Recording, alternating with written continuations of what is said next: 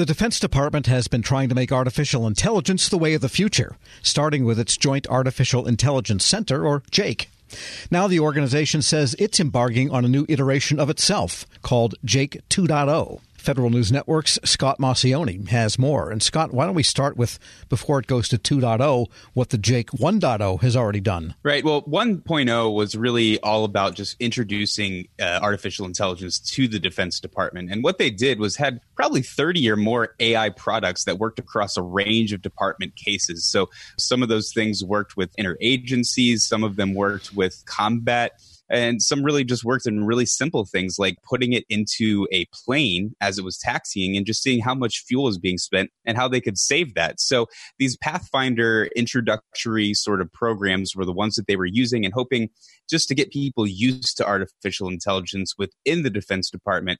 But what they're expecting from it is really to be the next sort of humongous weapon that's going to be used in warfare. They expect China and Russia and every other sort of adversary that we have to be using artificial intelligence as a supplement to combat in the future. All right, so now we have JAIC 2.0 coming. In the words of the JAIC staff itself, what will they be doing to fulfill JAIC 2.0? What will it look like? Pathfinder programs were just sort of introducing them to the Defense Department. Now they really want to just infiltrate as far as they can within the Defense Department and really evangelicalize artificial intelligence throughout every Defense Department component and military service. I mean, you've heard a lot of lip service from these big bosses within, the Marine Corps, the Navy, the Army, saying, "Oh, artificial intelligence, we need to use artificial intelligence." But whether they're actually doing that or not, tends to be debatable. So what they're going to be doing is creating what they're calling flyaway teams. And these flyaway teams are going to go into any component of the Defense Department and help them create an algorithm, make a data lake, use anything that they possibly can to start engaging with artificial intelligence and start it up. And, the way that Michael Groen, the lieutenant general who's in charge of JAIC, described it is that they're just recrafting their engagement mechanism within JAIC, and it's going to be more of a problem pull than a product push. Are there certain applications of artificial intelligence that the JAIC has already developed that could be widely applicable? Say, you mentioned fuel consumption. Could that also work with other platforms that move? I think one of their biggest things, and this is a little bit bigger than what you were just mentioning, is the Joint Common Foundation. What this Joint Common Foundation is it's sort of like a sandbox that anyone can use to just play around with artificial intelligence, with AI, ML, and all those other sorts of fun types of things. And what they're hoping with this is that they can not only put this in a confined environment where they can try and use some sort of program and give it a shot, but also someone can go in, look through this sandbox and say, hey, this might work for my component of the Defense Department as well, or maybe something outside of the Defense Department. So like I was saying, with this fuel and the jets and taxiing, how they might be saving fuel, well, the FAA or some other aviation commission might look at that and say, well, you know what, we can try and use that for commercial jets or whatever, what have you. Even maybe a private corporation can look into it. So just ways that they can share best practices. We're speaking with Federal News Network Scott Maucione.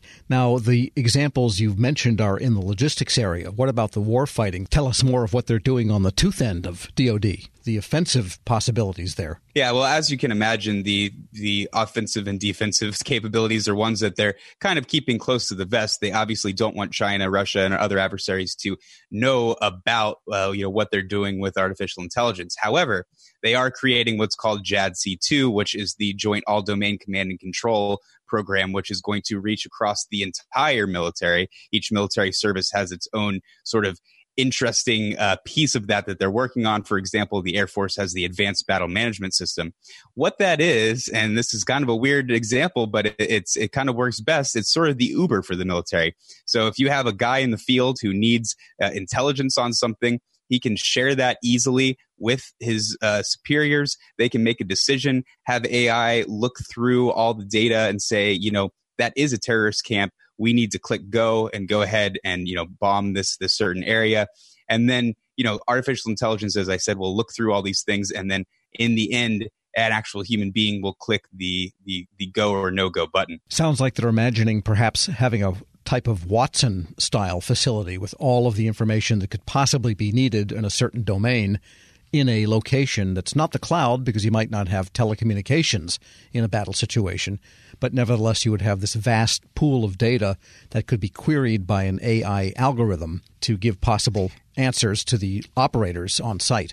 Exactly. And I mean, the Defense Department is notorious for having, trillions and trillions of points of data on lots of different things from tons of different sensors. And what they really need to do is to hone that down into a way that they can use it. One of the things about this Joint All-Domain Command and Control program is that a lot of the people in charge of this program are saying that the Defense Department needs to change the way that they manage data in order to make sure that they can make this work. And that may include legislation. So something to look out for in the 2022 Defense Authorization Act. Well, we're still working on the 2021, but something for us to consider, and maybe in the 2023 as well. And is your sense that the JAIC is pretty good at cybersecurity? Because I can imagine China saying, well, why develop our own artificial intelligence? Let's just steal it from the Americans, which is something they're pretty good at. And that's not a bad strategy from their standpoint. Right. Well, I think they're working within the parameters of the Defense Department, and hopefully those are, working within the ways that are safe. They have the new CMMC, which is something that they're hoping with the people they work with will create more cybersecurity. They're trying to bolster cybersecurity in every way that they can by baking it into new acquisition systems, requiring it with new vendors, all that sort of stuff. So one can hope that the Defense Department is making everything cyber secure, but you never can tell.